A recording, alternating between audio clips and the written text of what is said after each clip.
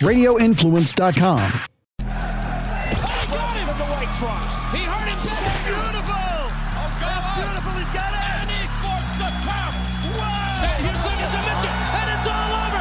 It's all over. First round knockout. He's out. Rich Franklin retains his belt. The one thing that I never thought in a million years would happen happened. The champion. The challenger. Here we go.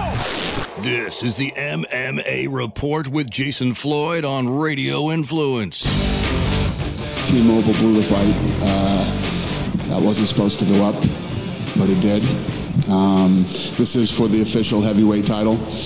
You know, we've been working on a new agreement with Francis for like 2 years now. And we had gotten to a point where, he was going to fight John Jones. And many who believe, including me, that he's the best of all time, for the heavyweight championship. And John Jones has been willing and ready and able to fight anybody. He didn't care who it was. Could have been anybody in the heavyweight division. He was ready to go. And Francis, we offered Francis a deal that would have made him the highest paid heavyweight in the history of the company. More than Lesnar, more than anybody. And he turned the deal down. So, I don't know. We get to this point where I've told you guys this before. If you don't want to be here, you don't have to be here. I think Francis is in a place right now where he doesn't want to take a lot of risk. Feels like he's in a good position where he could fight lesser opponents and make more money. So we're gonna let him do that. We're going to release him from his contract. We're going to give up our right to match, and he can go wherever he wants and do whatever he wants. That's where we're at. And that was UFC President Dana White last night following UFC Vegas 67, letting us know that Francis Ngannou is no longer a member of the UFC, as they have not been able to come to a new contract with him. They were releasing him from his deal, and most notably the fact that the UFC is going to waive their matching rights. So boy, what a Saturday night it was in the world of mixed martial arts. Of course, we had the first UFC event of the year, Sean Strickland going out there, taking a fight on a week's notice and going out and doing what he did in that matchup.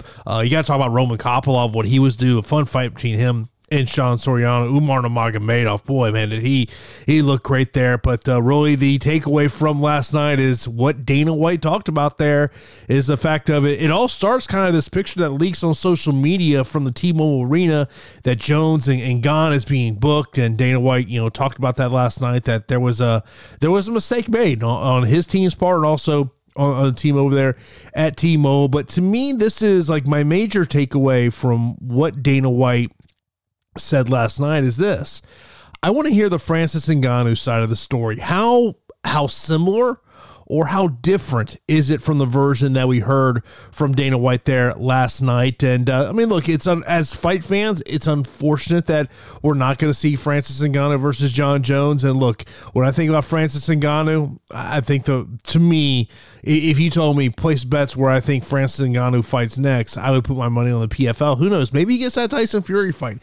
If he gets that Tyson Fury fight, good to him, man. Go get that bag, Francis. And, Dana White, he went typical Dana White last night and, talking about how Francis doesn't want to fight the best of the best. I'm like, come on, man. He's been fighting the best of the best. And to me, if you go back and you listen to some of these old Francis interviews, everything's not about money. So clearly there's more to it, but the fact is, Francis Ngannou is going to have the ability to make a lot of money, whether that's in the PFL, maybe it's Bellator. You got to imagine I know Scott Coker had a tweet about it. I saw someone put it in my mentions. Look, it's just if you're Francis Ngannou, why not go to the PFL? Now, maybe if you're Francis Ngannou, maybe you can go over to Bellator and maybe somehow Scott Coker convinced Fedor to have another fight, and maybe you do that matchup. But it's a very interesting evening last night in Las Vegas. The other interesting part of last night. By the way, welcome to the interview edition of the MMA Report podcast. I do got 4 interviews here on this week's episode of the podcast, but I wanted to talk about what Dana White had to say there last night.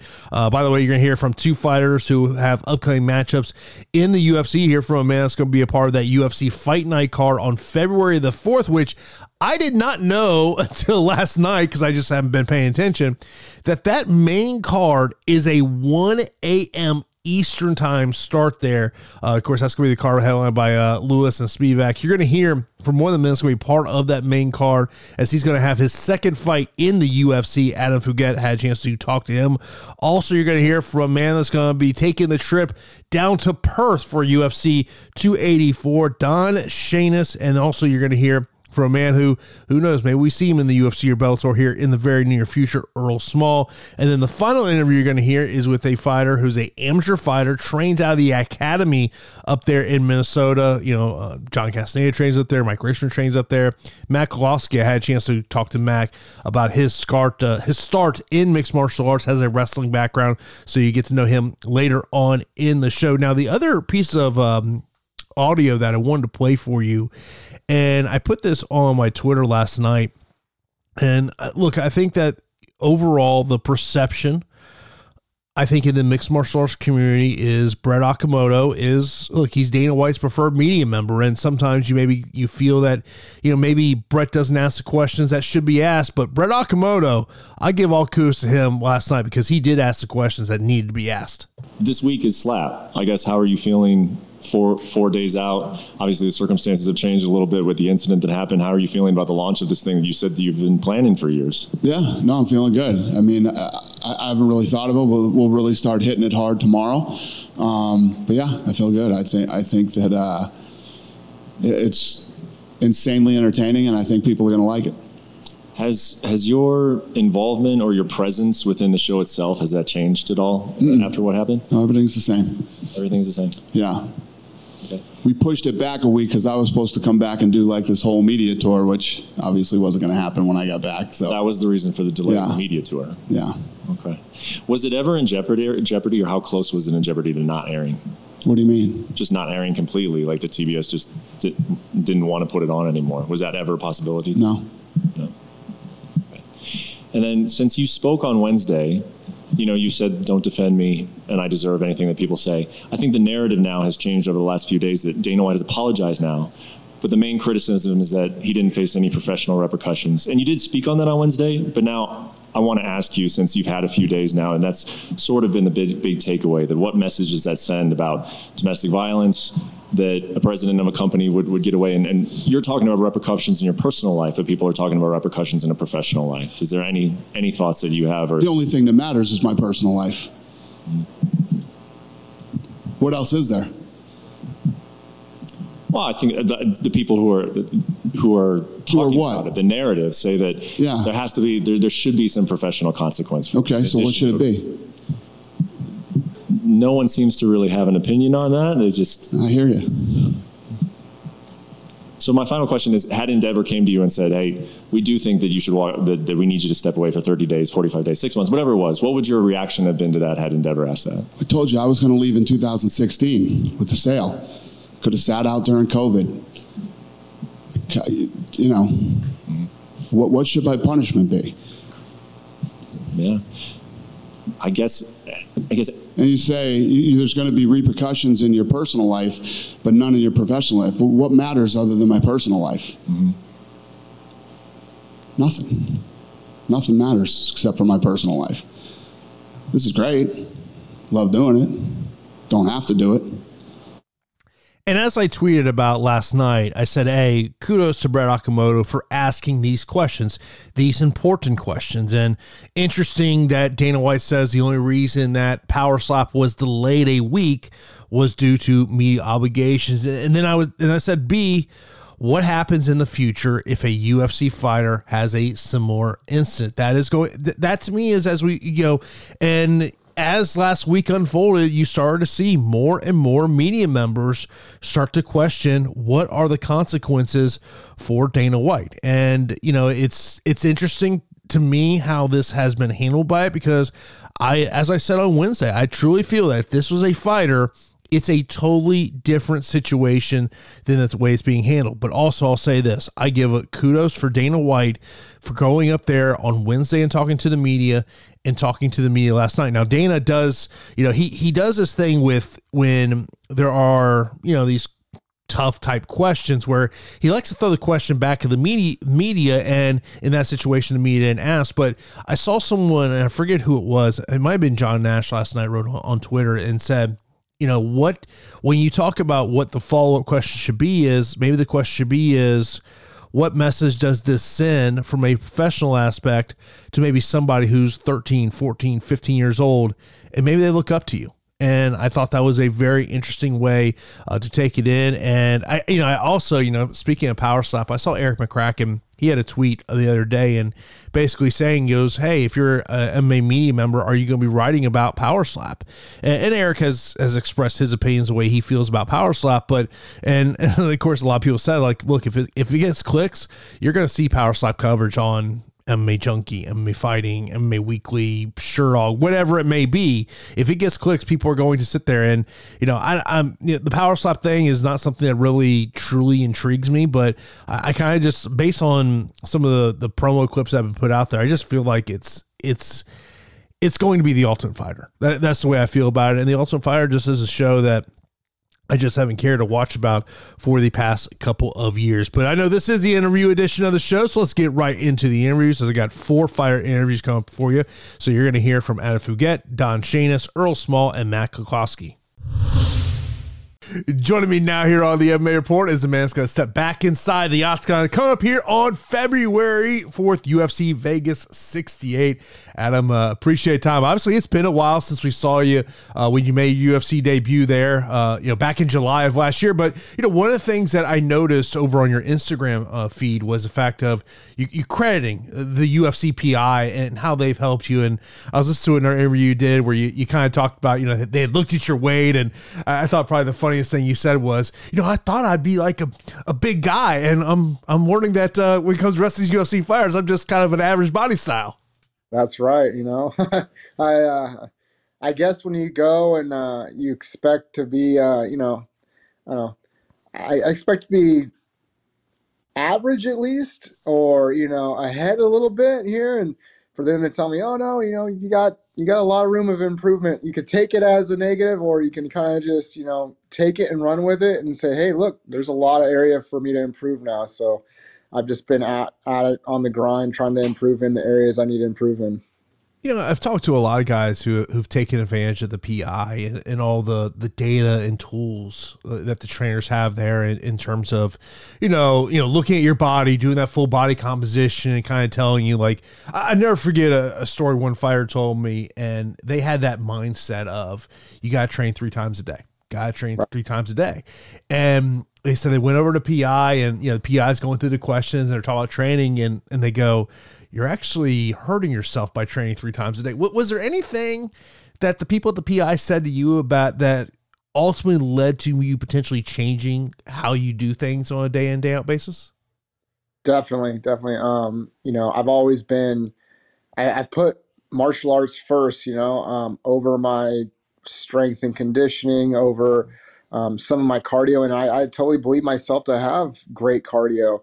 I don't feel like I've ever really gassed in a fight that I've had time to prepare for. And so going there and doing, I figure, I'm a strong guy. I grew up working on farms and throwing hay around, and, I'm strong. And to go there and to kind of get the feedback that I got, we're like, oh yeah, you're a little below average, man. We gotta get this fixed. And so I come back and got on a regiment, of getting myself in there, hitting some weights, definitely throwing the weights around more than I ever have, and put myself actually up in calories, because again, I thought, oh, I'm a big welterweight, and so I put myself up some calories, and I've just seen nothing but gains. And then not only that, feeling it in my body and feeling how that works in performance is just, it's been great. So it's been nothing but the best since going there. And I actually want to go back and retest and see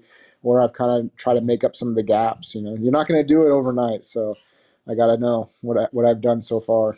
As you think about, the build up to this fight and where you were in July of last year, just from a strength aspect, are you seeing noticeable gains that maybe back in June of last year, maybe things that you're doing now you just weren't able to do back then?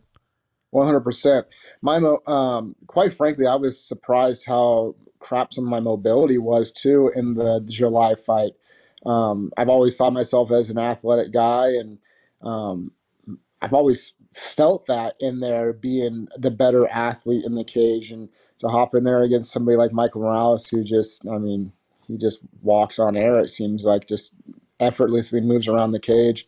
To feel that and go, okay, I'm going to have to start working on some stuff to get on some takedowns on him, and just to be kind of felt like I was just shrugged off. Like, okay, now I need to really get down the nitty gritty and build that strength too. So I've just been with a strength coach here recently, just trying to build those two things as well as work on, my game and figuring out the holes in that. So, but yeah, I definitely kind of changed my mindset in the stuff outside of mixed martial arts. I need to, speed training, agility training, strength training. They're all a must. You got to be filling up the buckets every day a little bit, You mentioned about that Michael Morales matchup. Are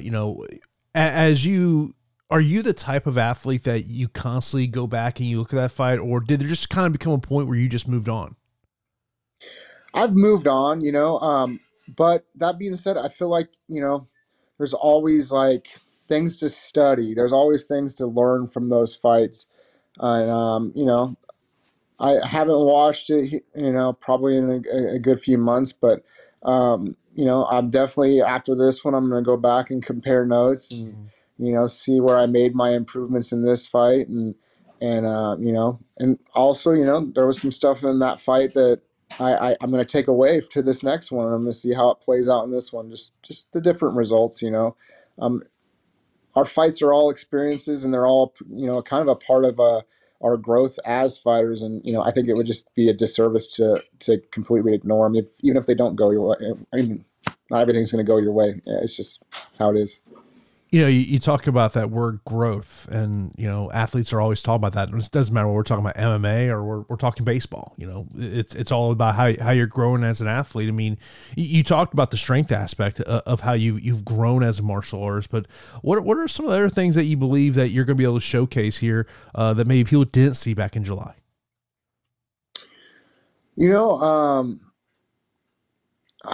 I like to just say that I'm kind of a melting pot, and I like to be the embodiment of mixed martial arts.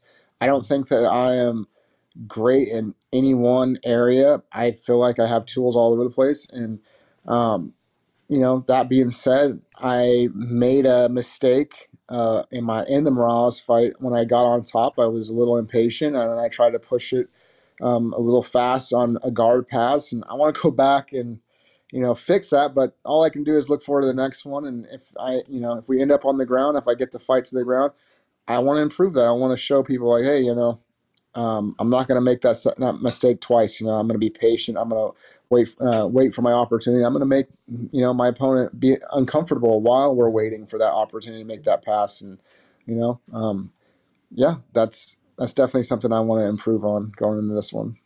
Is that one of the hardest traits to have as an MMA fighter, is being patient and waiting for that opportunity to open up for yourself?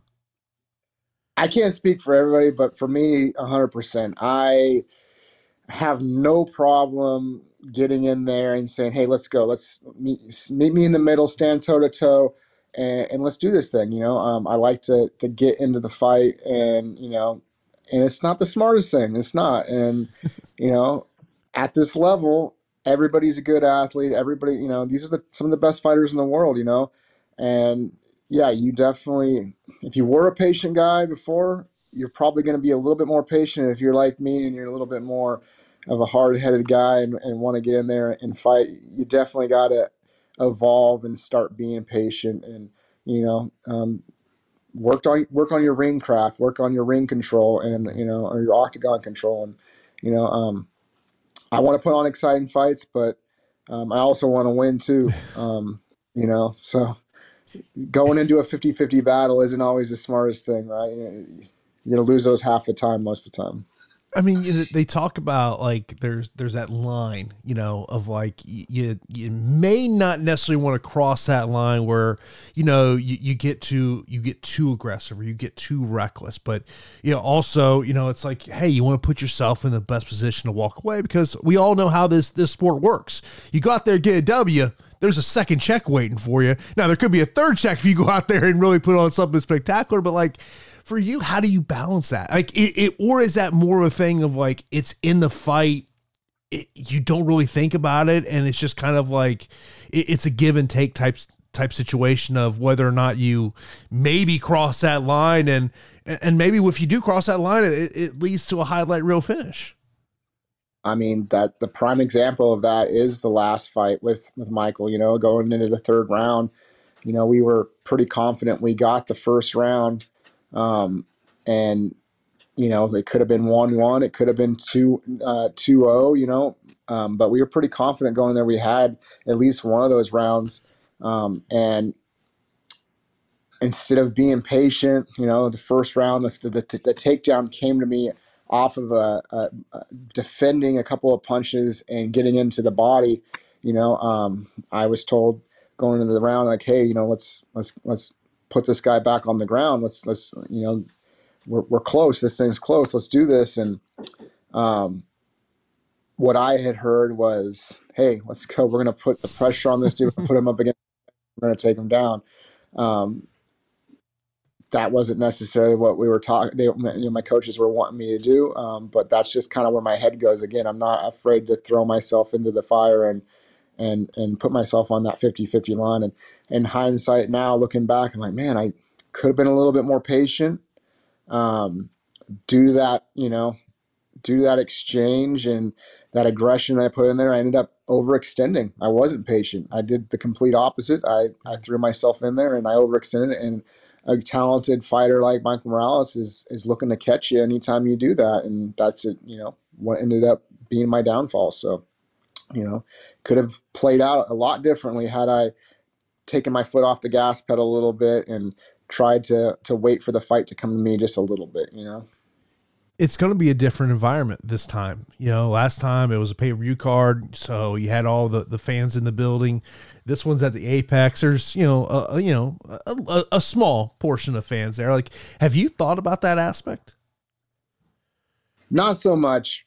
That question being asked, man, was it amazing to be in that arena with the lights and the fans and, people talk about jitters, but all I felt was just like, this is the dream, the goal that I set for myself when I hit this journey, and I'm here, and I just felt nothing but comfort in that moment. And, the Apex is going to be a little bit different. I like to say my opponent's got the leg up there. He's already fought in the Apex, but at the end of the day, it's a competition. It's a fight. We're both getting in there to do the same thing. And, whether the fans are many or few, I don't think it's going to change how those lights feel on our backs when we get in the octagon. And when we think about your opponent, I mean, obviously you've had, weeks to get ready for this one, and, thinking about, different scenarios of how it can play out, how he might attack you, how you would attack him. Like what's the first thing when you hear your opponent's name? Is there something like immediately that comes to your mind?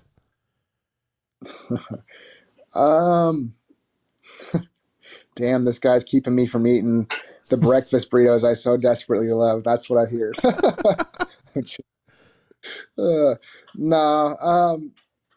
That's a good question. No, I just see my next, my next opponent, my next competition, the next opportunity to prove myself. I very much feel like I still have to do that. I still got to go in there and prove to everybody that not only did I deserve this opportunity, but I belong in the UFC. And, I don't want to be the gatekeeper to getting in the UFC. I know that's kind of like what it seems like my role is right now. He's coming off his Contender Series win. It's his first fight, his debut fight. But, at Adam's the gatekeeper here. No, he's the one with the contract. If anything, he's my opportunity to get the next contract, and so that's all I'm looking at it as is I got to get through him to get that next contract, and that's what I'm focused on. I mean, I know there's pressure no matter what side of the fight you're on, what people may feel about you, what people feel about your opponent, but do you kind of, in a way, do you feel less pressure going into this one than you did your last one? I feel like all the pressure has gone out the window. Clear back to the pandemic happening, DC kind of questioned me a little bit in the interview, like, oh, you said you didn't know if fighting was going to continue for you. And I was like, man, we were on a hiatus. There was no competition happening anyway. I didn't, everyone wants to poke fun at my age and say, oh, you're too old. Well, I didn't know when I was going to step in there again. The only thing I could do to keep myself sane was to jump in the gym and train every day and just keep on that grind. And, it's worked out.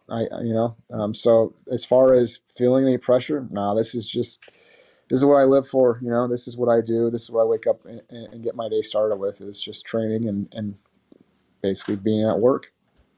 When you think about your keys to victory in terms of this one, obviously you're not going to give away your game plan. I'm smart enough to realize that, but as you think about hey, I've got to do this, I got to do that. Is there something that really sticks out to you of I know the cliche could be like, hey, I just got to be first.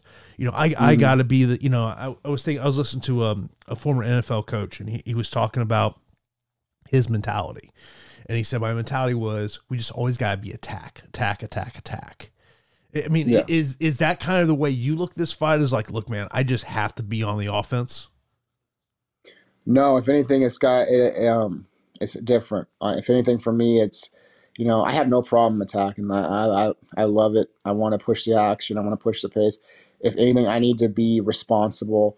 They have a saying in all other sports, and I have yet to kind of really hear it in our sport. So I'm hopefully going to be the first one to say it, and that's defense wins championships, right? I got to be defensively responsible. Don't overextend. Don't give him any opportunities. Kinoshita is another, Michael Morales type. You give him a window, and he's going to jump right through it. So, be defensively responsible, and then after that, get to my spots. Get to where I know that I'm going to be successful. Obviously, we're both training. He's working different things. I'm working different things, but I have things in my camp that I'm working, and I need to get to those spots. And as it sits right now on my board, my goal board, if I get to those spots, then I'm going to have a good night. But the first thing that needs to happen is I need to be defensively responsible. I cannot underestimate this guy.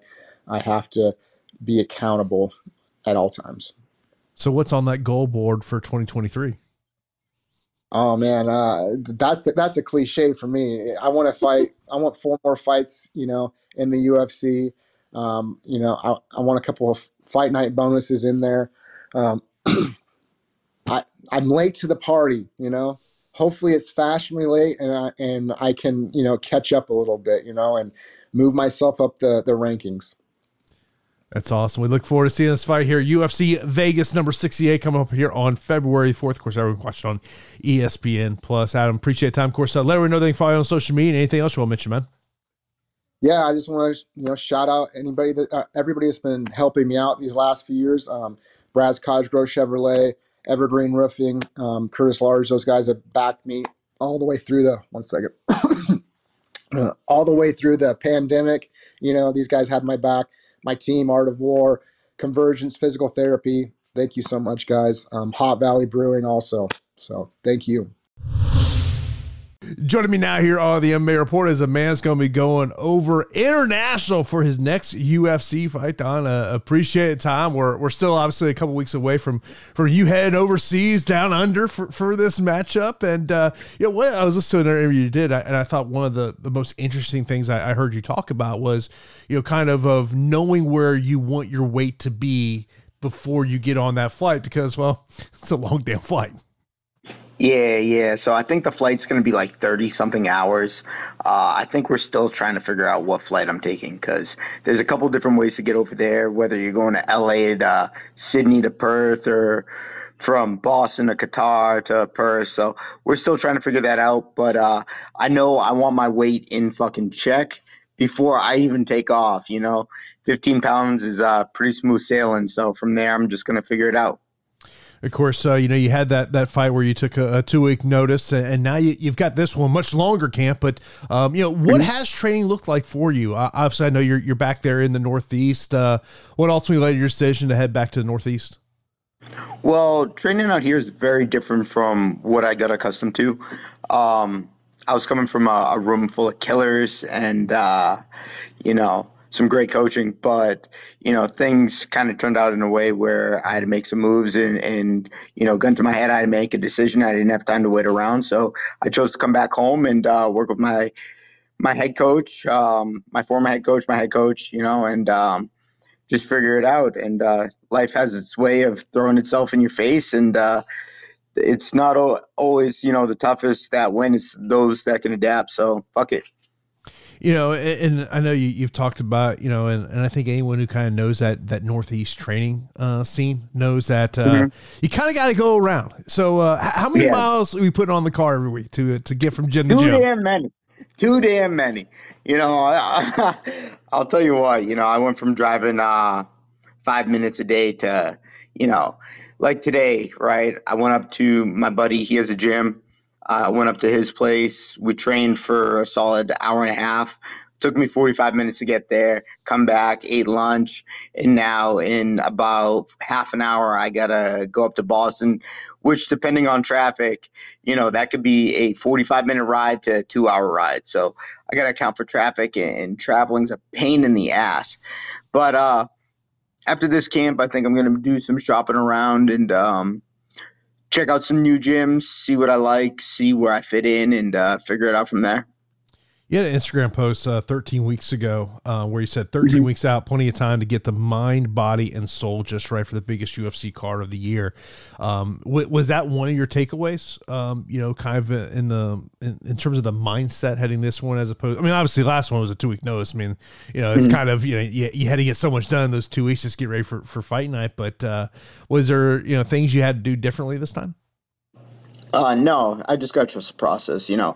Granted, last fight, it was kind of – I was under the situation where it's like, I don't know how many more of these calls I'm ever going to get, and if I don't take this opportunity, I'll never get it. I truly believe if I didn't take my last fight, I wouldn't have been in the UFC. So that being said, it was no decision. I had to do what I had to do. Granted, it was probably the worst timing for me to take a fight.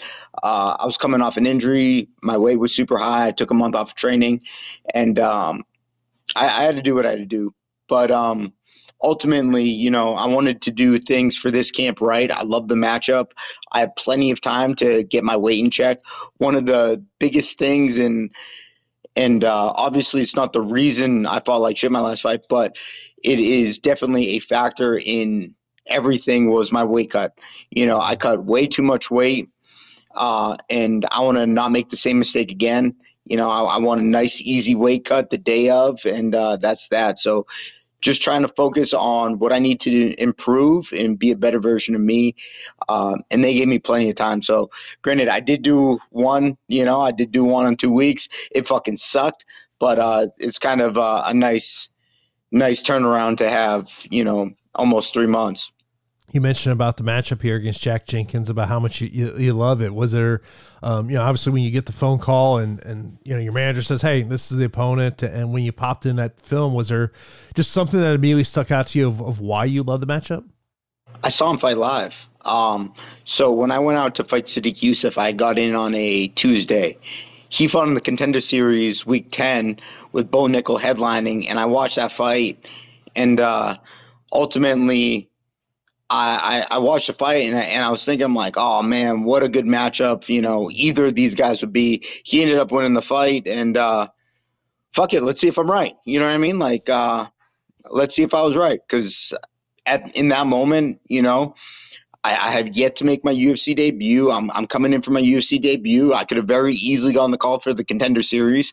I wasn't fortunate enough to. I wasn't fortunate enough to have a camp, and I'm there thinking, watching these fights. I'm like, fuck. Granted, I get to do it this weekend for the UFC, but he earned his contract. Now it's time for me to show why I belong here. Yeah, there was a comment in your interview with James Lynch that stuck out to me. You said, "I find out if I belong here or not." Yeah. What made you come to that realization? I mean, you got to live by the sword and die by the sword, right? So in my mind, I've worked my ass off for 10 years to get in this position, right? To put myself under the biggest platform, the biggest lights, the biggest everything, right? And ultimately believe in myself. And in doing so, I want to not only inspire myself, but other people in doing it. And, and that means putting in the work when no one's watching. It means, not doing certain things. It means eating right. It means doing things that aren't always comfortable. So we'll see if I'm able to do all these things and be a true professional.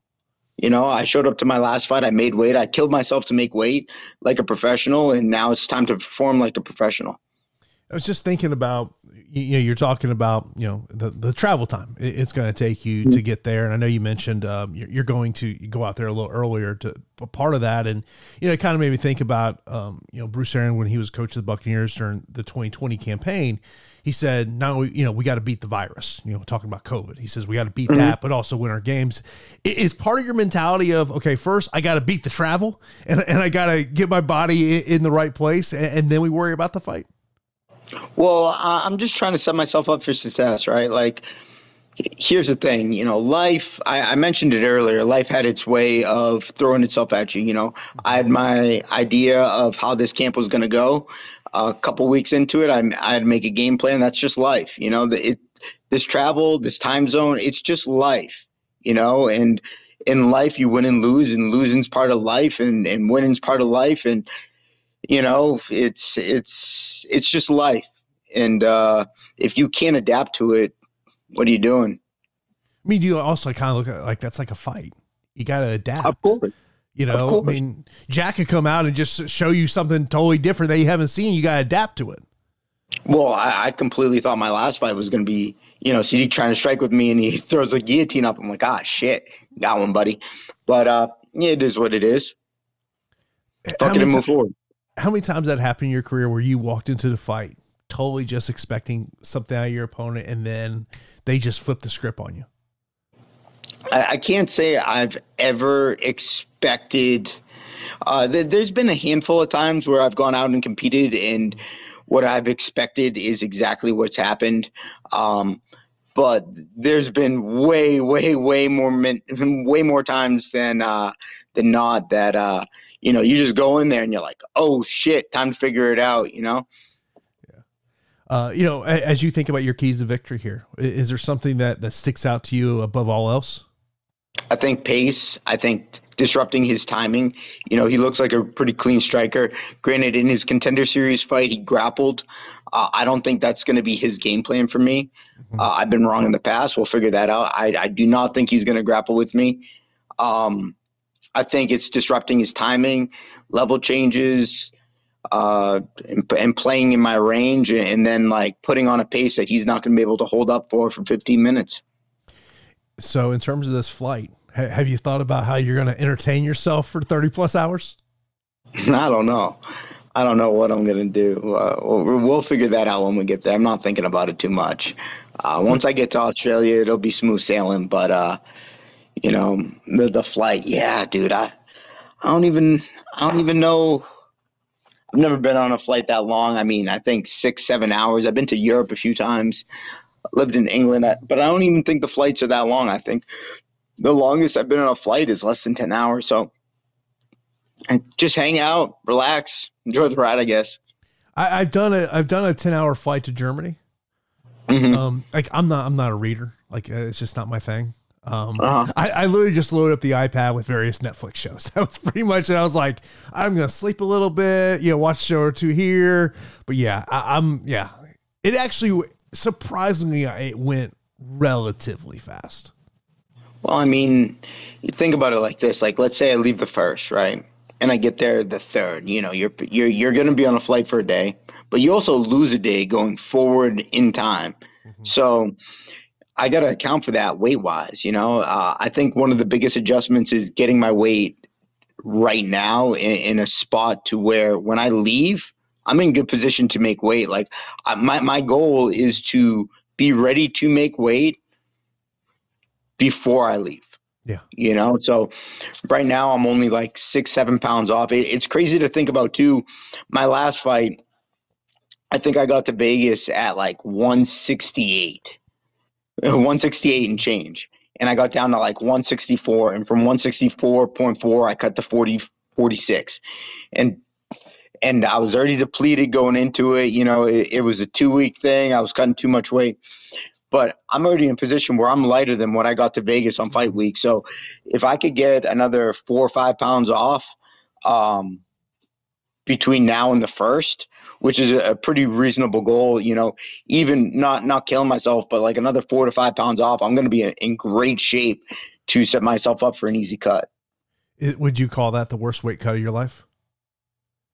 Yeah. Oh, yeah. Dude. Yeah. Straight up. Dude, that shit sucked. That shit sucks. It's like, I could talk about it, but there was a point in time like, man, dude, this shit sucked. That took a piece of my soul. I left a piece of my soul on the floor of the fucking sauna at the PI. You know, I think, yeah, we'll leave it at that. Yeah, no. I mean, I think, and I've said this, like when you travel out to events and you see fighters going through that weight cut, you know, it changes the way you look at things. Yeah. This was a big one for me.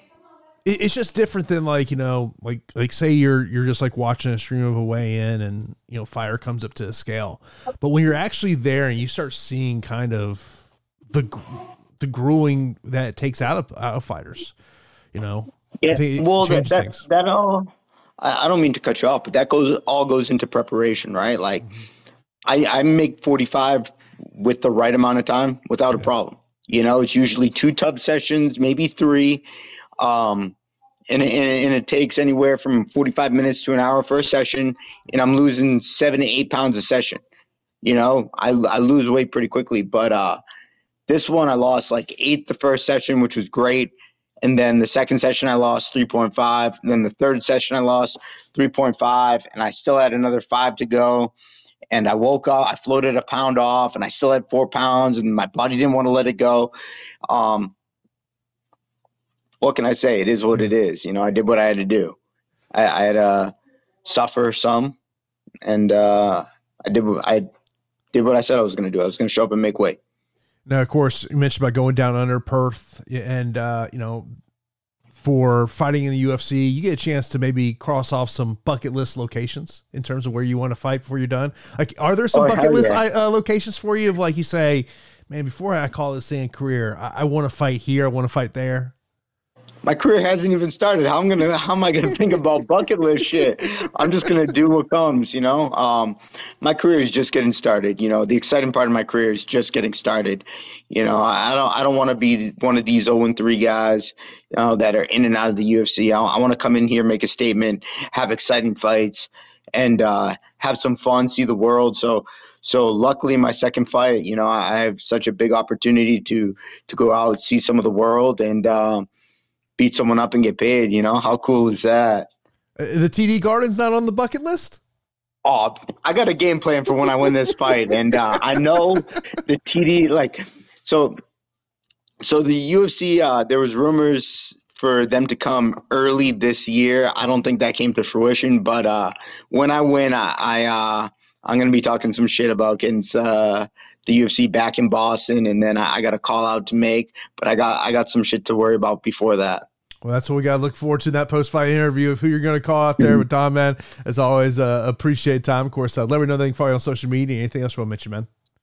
No, hey, thank you so much for having me on, and I'm excited to show out for this fight, and expect fireworks. Joining me now here on the MMA Report is a man that's going to be, he's in title season, looking to catch that strap here, the middleweight strap here at Art of War Cage Fighting 28. Earl, appreciate the time. Before we even get to, your career and where you're at right now, the thing I kind of want to start off with is I was always on your Instagram page, and you're talking, the fact that you're the lead instructor at 302 BJ and Muay Thai there in Delaware. And then I saw this post you had about, talk about beware of culture vultures as an instructor, coach, role model, professor. Your students are directly impacted by the career choices you made or will make. So when I saw the IG post, I was like, okay, there had to be someone in your life that kind of led you to kind of having that mentality. Yeah, you know what? There's so much that goes into that post there. At the end of the day, I'm a martial artist. Forget this professional MMA stuff, title stuff. Like, martial arts has changed my life, and it's such a powerful tool. I've seen it change the lives of children and grown adults, and this stuff is extra to me. Professional fighting, this stuff is extra, and why I really do this is I influence children. I influence people, and they're like, you know what, man, if my coach can do this and change his life with the upcoming that he had, I can do it too. So some people in this in martial arts, they do it for different reasons. They do it for money. They want to be, I'm Mr. Big Shot. Follow me. I'm the guy. And again, that's why I call you a culture vulture. People are culture vultures. You see it in the music industry, in the television industry. You see it in a lot of different industries. You're starting to see it more in MMA.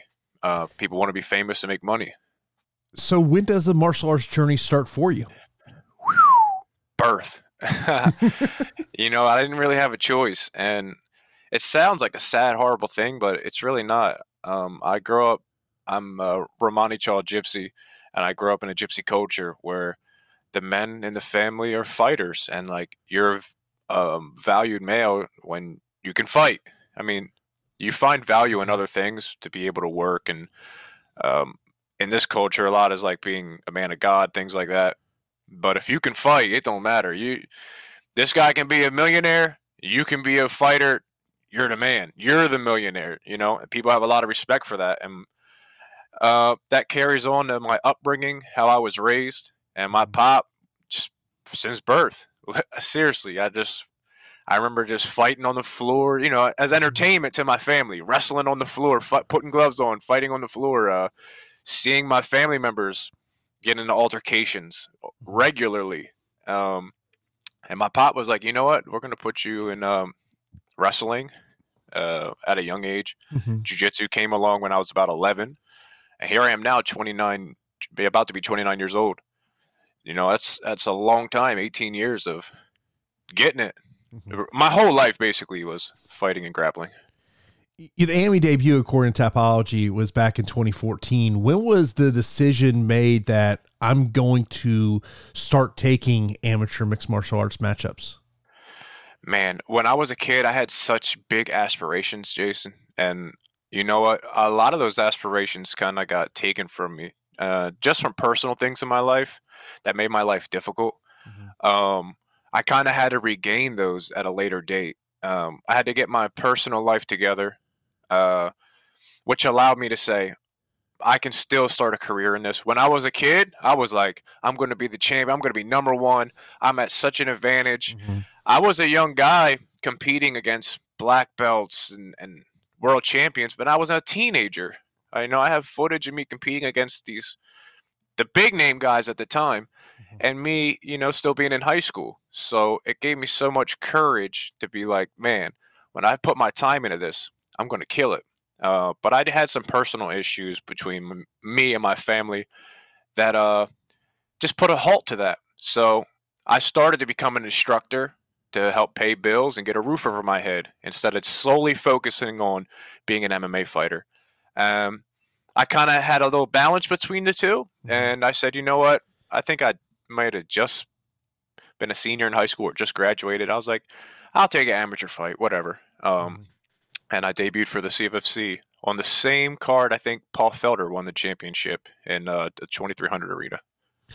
Like, as you talk about those adversities, and the other thing you talked about there was balancing your schedule and balancing life. I mean, and I think we can all relate to that. But for you, you're a lead instructor, but also like right now you're preparing for a title fight. How do you balance those two things? It's tough, and this is, man, you're doing a great job, Jason, because you're bringing up some great points here. I'm kind of blessed and cursed at the same time, because what do a lot of pro athletes do? They build up a great big career, perhaps save up some money, start a family and a business. I was kind of given this opportunity to become an instructor. It was passed down on me because my former instructor and coach wasn't quite hitting the quota, wasn't doing the right job, and he got fired, and I was just the up and coming guy. So it was passed down to me. So I'm kind of blessed in that fact that when I retire from professional fighting, I have a career, I have a school, I have students. I don't need to take a big, huge investment out and start from square one. But then again, at the same time, a lot of my peers, Petrosky is a good one, Andre Petrosky, Joe Pfeiffer, these guys I've known forever. Pfeiffer since I was a little kid. They're superstars now, but they've had the past 10 years to just be like, me. Focus on train me, and be a little bit more selfish where, like you're saying, in about an hour or so, I'm going to teach kids class. And then I'm going to teach an adult class. And in between that adult class, I'm going to try to get some rounds in for myself. Then I'll work afterwards. So it has taken a longer time, but one day I'll be at the table with all those guys, and I think my meal will be maybe this much more sweeter because I did it my way. The nickname Trouble, who gave it to you? This is a good question here, bro. So my whole life, a lot of people, they don't know me as Earl because my father's name is Earl, my grandfather's Earl, cousins are Earl. I'm born in this crazy gypsy family. They really believe in namesakes. It's a big honor to name a child after somebody. Mm-hmm. So, yeah, we're all kind of named after my grandfather. And my father had actually had 2 women pregnant at once. And I was the second one. So, as a joke, my uncles were like, man, that's trouble right there. That's trouble. Like, yeah, you're in trouble for that one. And it just happened to stick. Is it a nickname you like? Because, like, people always talk about, like, in this combat sports industry of, like, man, you can't give yourself your own nickname. But then some guys will say, hey, man, I really dig it. But they're always like, God, you know what? I really wish I would have got another name. No, I love it, man. I got respect for my uncles. My great uncle is actually the one, my grandfather's brother. I have so much respect for the culture of my family. So for them just to give me that name, it's just, I just happen to kind of live in it when I fight. I'm a great dude outside of the cage. I never indulge in a drink of alcohol or smoked a cigarette. I don't do any drugs. I've never been to jail. I'm good at fighting, and you can be in trouble when you fuck with me. In terms of, like, that life outside of fighting, what do you do to get your mind off? I mean, obviously, this is 24/7 for you because, running a school, but also, preparing for a fight. Like, what do you do to kind of get your mind off just that daily grind? Man, another great question, man. I love to travel. I love to, again, it's in my blood, really. I'm pretty nomadic. I would love to be on an airplane, on a train, on a bus somewhere, just meeting new people and socializing. And when I am at home, bro, I'm a nerd. It doesn't look like it. I got cool tattoos and my Instagram looks pretty badass, but man, I watch anime. I play video games. Mm-hmm. Like, we're streaming now on a $4,000 PC. Like, I'm a big gamer nerd. Okay. I watch the Dallas Cowboys. I'm a normal dude, basically. I'm a normal dude. I don't indulge that much in the night scene or go out a bunch and drink. I'm a little bit different in that sense. But I feel like I'm a pretty normal dude. Yeah. I work for the Tampa Bay Buccaneers radio network. So, so Monday night will be a little battle between us. I don't know, man. That man, Tom Brady, is a bad dude. Yeah, man, there's being able to watch him the last 3 years, you see why he is who he is, and phenomenal. Yeah, I mean, and I think that, like, for you, like, when you, like, do you find yourself looking at other greats of other sports and try to see maybe try to read into their mentality of how they go to battle? I admire mostly people in combat sports. It's like the pinnacle of competition. And you've seen it. I'm sure you've seen the quotes and stuff. Joe Rogan or somebody will say, it's like, you win a game of basketball, cool. But at the end of the day, it's like, can you beat me? And it's this primitive sense. It's kind of archaic in humans. You can be the smartest guy in the room. You can have the most money. It doesn't matter. Like, you put us both in a room, I'm going to walk out. I'm the more dominant male in that aspect. And it's kind of embedded in the culture I was born in. So I really look at combat sports. I idolize those guys. And any man, doesn't even have to be who I think is the greatest. I admire any man who's willing to just throw on that armor and go out and fight, who's willing to put it all on the line. I don't care what his record is. I have such respect for that person. And no, go ahead. No, I was pretty much sums it up. No, I was gonna say is because you mentioned about how much you love to travel, you love to get out, meet people, all that. Like, as you think about your combat sports, mixed martial arts career, are there bucket list venues that you say, before I'm done, I want to fight in this place? Man, I have fantasized a little bit about that. And I'm not too particular. I did get to fight in New Jersey, which was a big sense for me. I grew up in Jersey. It was my first loss, but I'm not too butthurt about it. I think I did the job. It was a great time, a great experience fighting in Atlantic City after seeing so many of my friends and people I idolize, teammates of mine, fight there. I got to experience that too.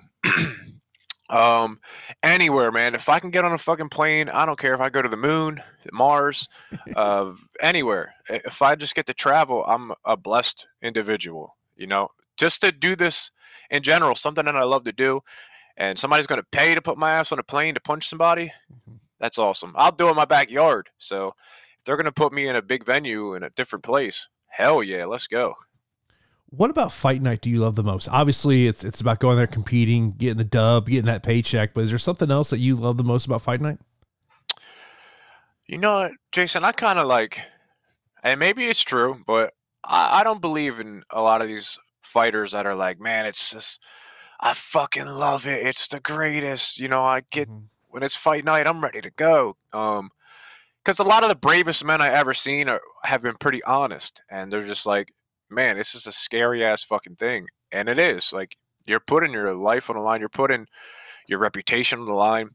So fight night for me is, it's not a fun experience. It's a lifetime of hard work put onto a 15-minute match, and it can give you a lot of anxiety. So for me, you're asking what are good things about it? Man, I surround myself with great people. I put on the best type of music I like to do. We just tell funny stories. I get warmed up. I go out there and send it.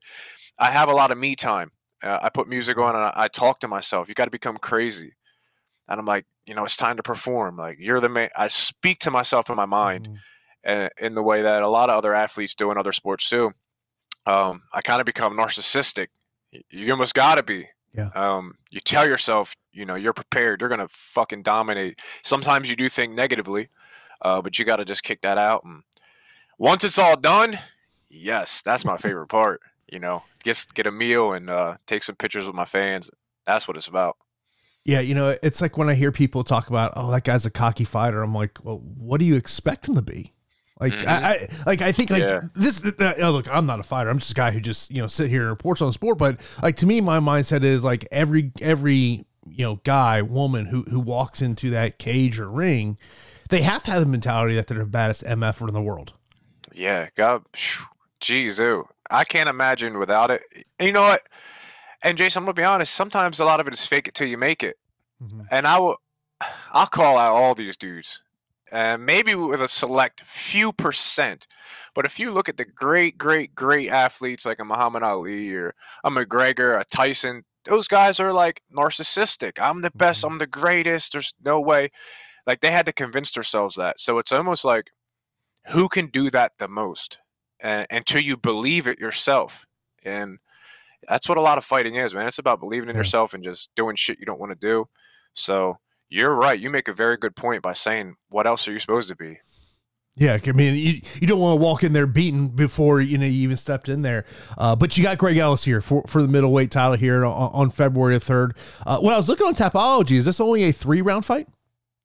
Yeah, I wasn't sure. I don't know. That's just the way it is, and I'm hoping the fight doesn't even go past 1 round. So, whatever it is, 3-round, unlimited rounds. It just is what it is. I signed a contract, ready to fight. What's your thoughts on Greg in terms of his abilities? I think that Greg is a good prospect who had gone on a little bit of a losing streak when he tried to take on some pretty good dudes. Whenever I'm going to fight somebody, I completely indulge myself in their career. I watch their fights, their footage, training, anything that I can do. Yeah. And he tried to take a step up in competition to kind of make that next step. And he just fought some pretty good guys. So I think he sees me as kind of a revival in his career. If he can beat another prospect, then it puts him right back in that drawing board of guys. I just don't think that he has the complete tools to beat me. I think he's a great athlete, a tough dude, gets out and gets it, has way more experience than me, a lot more fights than me. I think he has 8 AMI fights. But what I have isn't on paper. We had spoke. I've been fighting since birth. So what it says on Tapology isn't the truth. I have thousands and thousands of competitions under my belt. And I think that's going to be the difference. Obviously, no one, I always feel like, no one ever says, hey, I want that 15-minute war. I'm trying to get in and out as quick as possible. I mean, I'm sure you visualize this thing thousands of times of how it can go. I mean, ultimately, how do you see the victory coming for yourself? As I get deeper into my professional career, these motherfuckers are getting tougher and harder. If this guy gives up the opportunity for me to finish him, it's going to happen. I'm a finisher. It just depends on what he gives me. If this guy's coming in, trains hard, and does what he's supposed to do, then I'm willing to go an hour, infinite time. Put me in a room with this guy and nobody else in there, and just whoever comes out as a survivor, it's going to be me.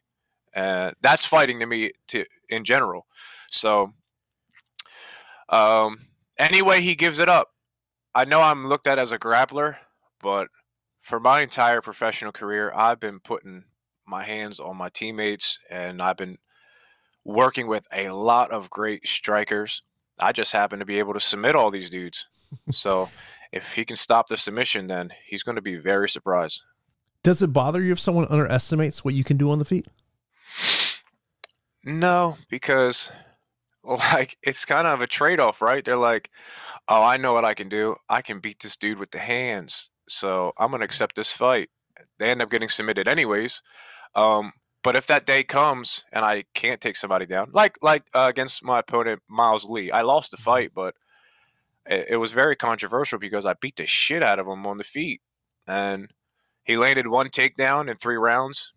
Somehow I lost the fight. But I pieced him up with the hands, and I think people were really surprised. Like, oh, this isn't just a guy who wears a jiu-jitsu gi and teaches shrimp drills to kids. I've been taking this shit serious.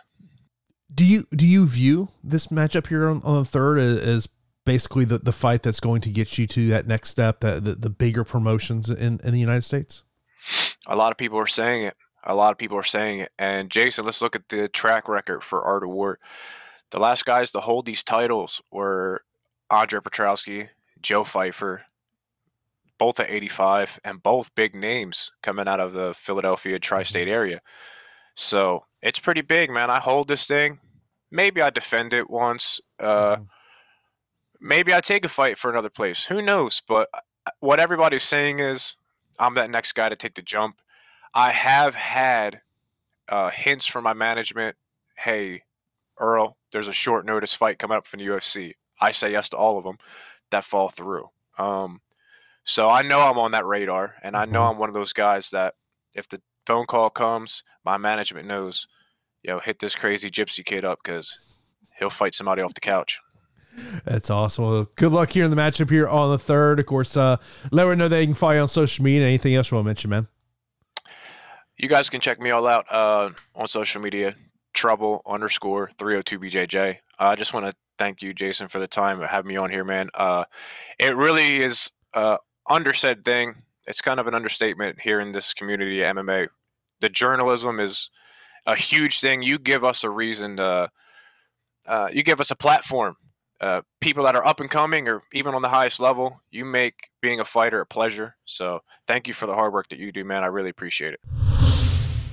Joining me now here on the MMA Report, man's going to step inside competition for the second time in his very young career. He makes me feel old when I go on his Instagram and realize he's only 20 years old.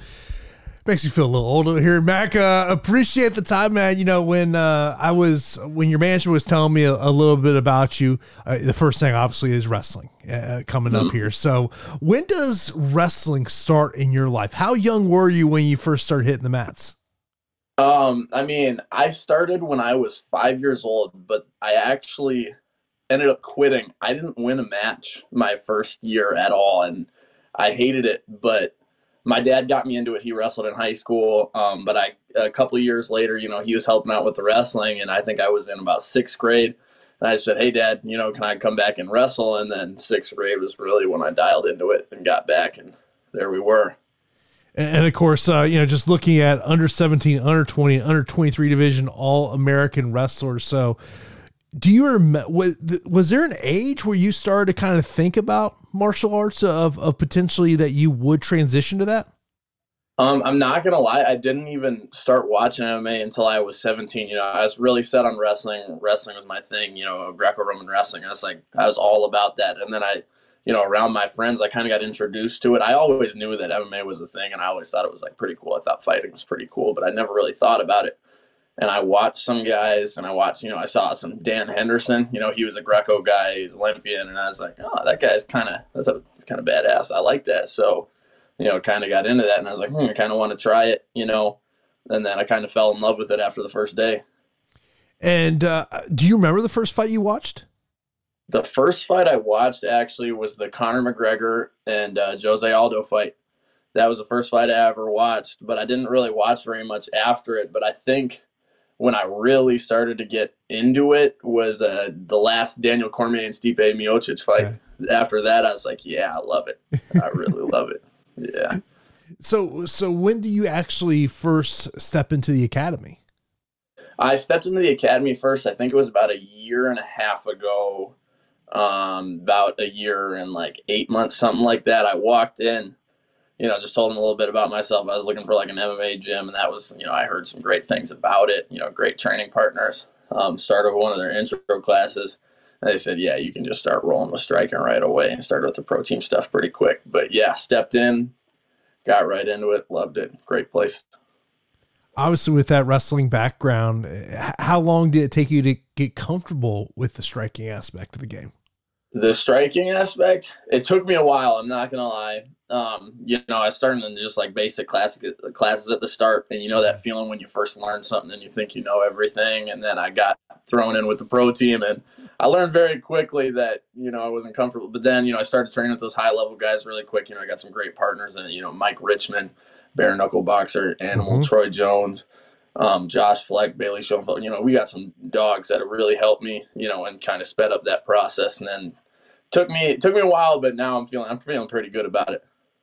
And of course, it's been almost a year since you've been in competition. I know you had an IG post where you said, finally healthy and in the lab again, January 2023, I'm back. So in terms of being on the sidelines, you know, obviously you're so young in your career, you're going to grow so much just month in to month out. But like, how do you describe 2022 from, you know, say March to December? So March to December. So what happened is I was still kind of in my wrestling career and MMA career. So what happened is I went to compete in the US Open, and, you know, I had a pretty hefty weight cut. I was getting down from about 210 to 215 I was wrestling 82 kilos. So it was 180 pounds, you know, probably not the smartest decision with day of weigh-ins, but I got sick in the process of that weight cut a little bit. And didn't compete the best, and then I went to the junior world team trials. You know, I didn't compete. You know, I still took third, and I took second on the trials, but, you know, I was looking for that number one. But I kept getting sick, so I went from competing at 82 kilos, competed at 97 kilos a month later, which is 213 pounds. And I ended up re-separating and then having a small labrum tear and small rotator cuff tear in my right shoulder. So I was getting prepped I wanted to fight in September, but after that tournament, my shoulder injuries kind of just caught up to me.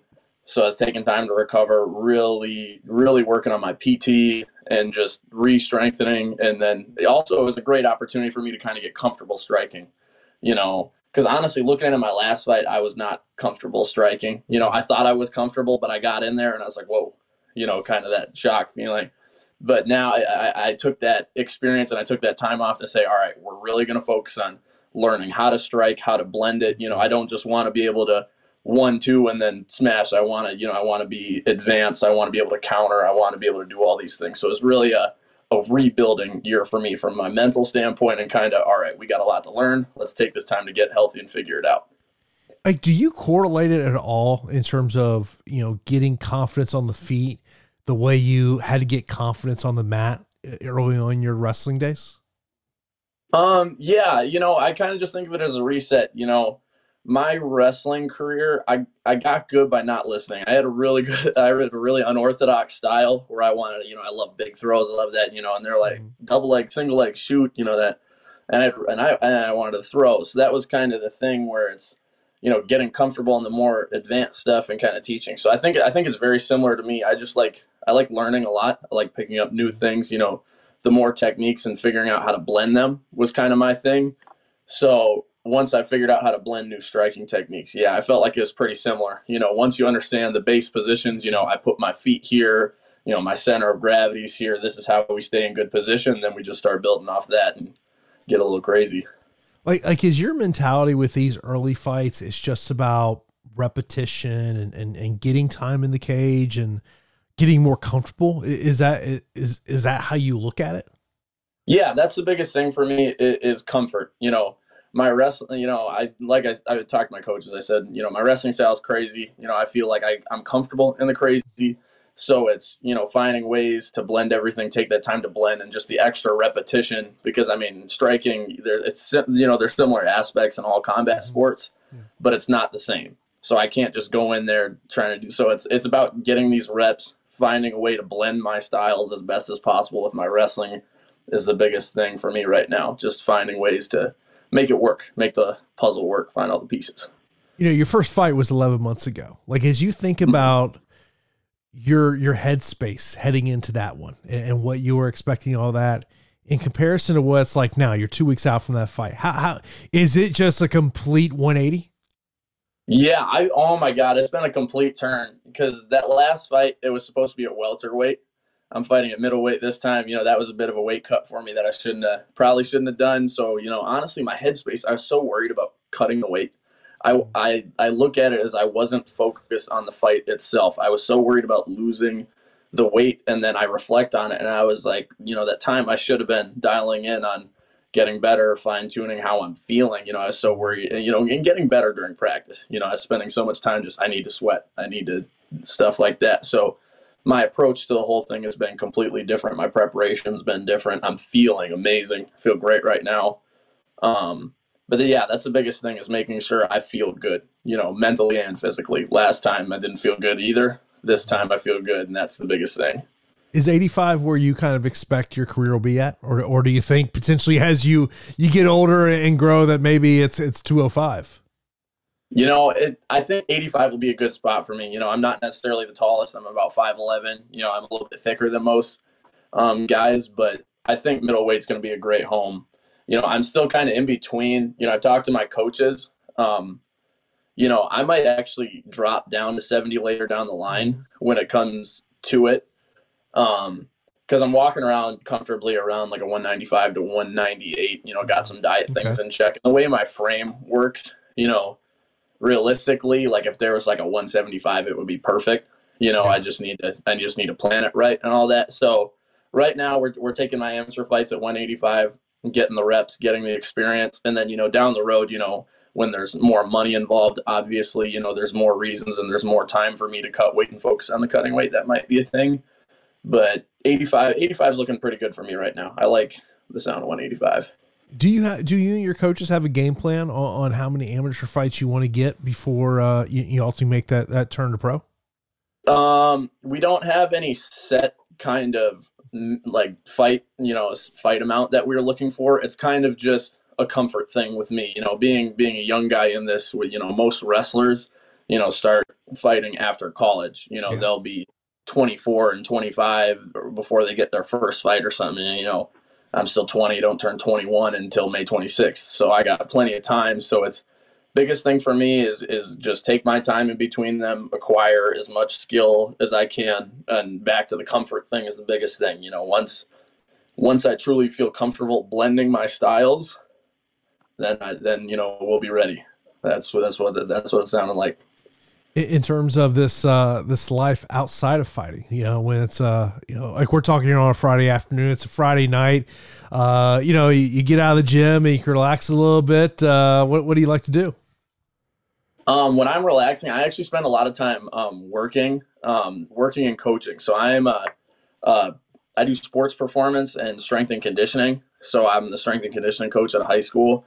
And then my brother's actually a senior in high school. He's wrestling right now, and I spend a lot of time coaching him, working with him. So I do his personal training, and then we spend a lot of time on the mats doing some extra work, extra rolling around. So my life kind of revolves around sports and martial arts. So I'm spending a lot of my time there. I'll go and support the school. I'll go to their sporting events and watch the people that I train and do that stuff. But outside of fighting, it's pretty much just sports and recovery, getting back at it. It's kind of the only thing I really think about. So stay dialed in on fighting, stay dialed in on the body, and I like it. So was the family on board with you going down this fighting route? Oh my God, no, not at all. My dad, he was kind of, where you want to be and stuff like that, because wrestling was my dream. My goal originally was I wanted to be an Olympian. Still kind of thinking about that. I'm still considering entering the 2024 Olympic trials. But my mom was like, do you really want to, she's like, you're going to get beat up. Your face is going to get all of this. And she's like, you already wanted to wrestle, and that was crazy enough.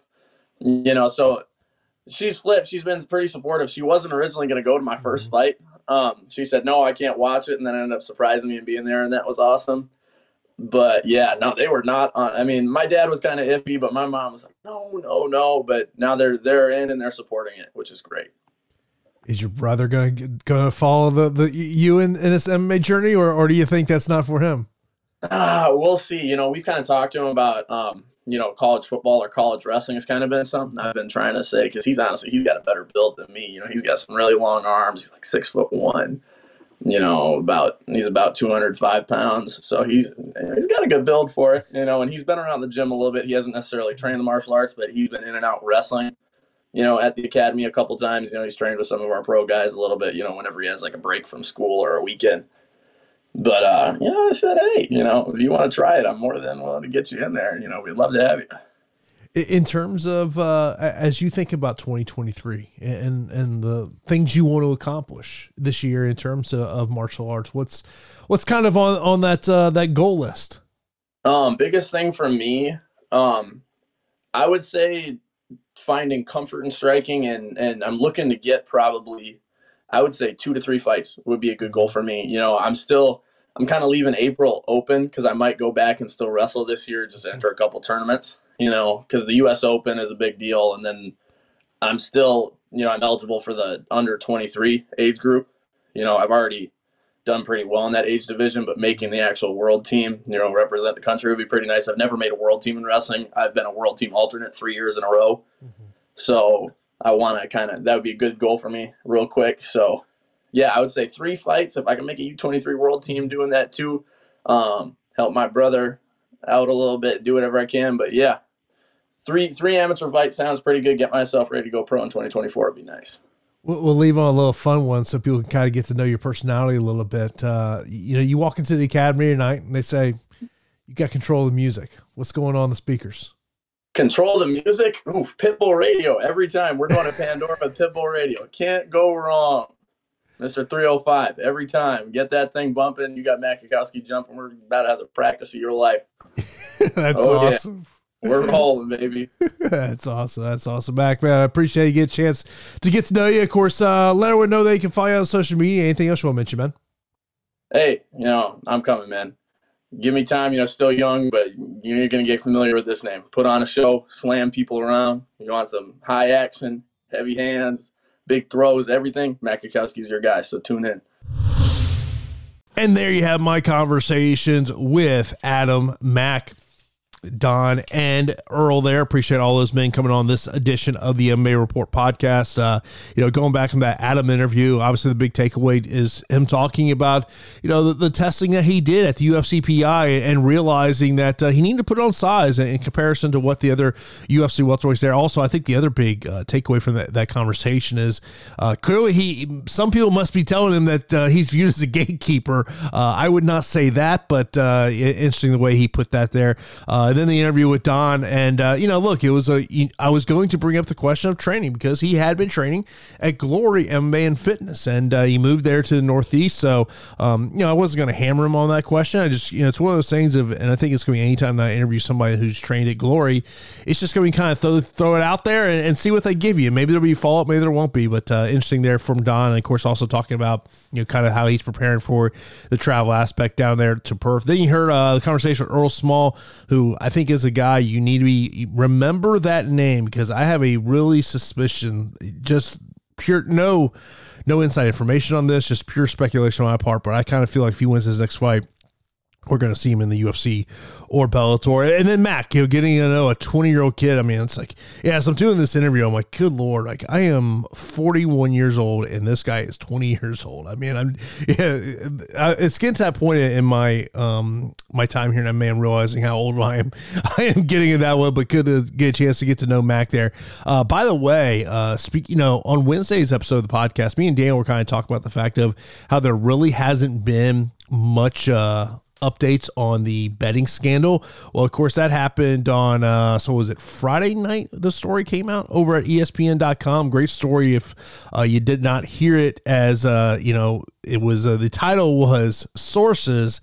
Suspended MMA coach James Krause worked with a offshore book. And this comes from David Purdom. If you did not see this one, it's saying that James Krause worked as an agent. And this is what it says in the article. It says James Krause, 36, has worked as an agent, the term for a middleman between offshore sportsbooks and bettors for abcbetting.ag, according to people who have wagered with him as far back as 2019. And it goes on to say, and one of the more interesting parts about this is the fact that Derek Minner did comment to ESPN.com, which is amazing to me. The article did say that they have, they attempted to reach out to Krause. He has not given them any comment. The article says that Minner told ESPN last week that he has not been contacted by the FBI. Asked whether anything improper happened before the November 5th fight, Minner said, absolutely not. Nothing out of the ordinary. When I read that, the first part of that from the article, it is shocking to me that Derek Minner has not talked to the FBI. That is shocking to me, if that is the case in that. The article goes on to say Minner told ESPN that he had a minor knee injury before the fight that he injured further during the bout. A doctor later determined that he tore ligaments around the knee. Then he goes on to say, asked whether Krause might be involved in offshore betting operations. Minner declined to comment. He said he would have his attorney answer further questions and end the phone call. He did not provide the attorney's name, and no attorney for Minner reached out to ESPN. Minner did not respond to subsequent messages from ESPN. The article goes on to say, it says, according to sources spoke to ESPN on the condition anonymity, Krause was an agent for Costa Rica-based online sportsbook abcbetting.ag bettors who said they wagered with Krause, told ESPN he provided them with a line of credit and login information. They placed their wagers on the site and paid Krause directly, they said. One source who bet with Krause told ESPN that money was exchanged using Venmo or PayPal. I mean, this is, and so you just go on, you read this story, and you just kind of go, oh my goodness. It's one of these things where you're like, at what point are we going to get to the next layer of this story? What is going to happen in terms of the story? That to me is the big question mark in terms of this one.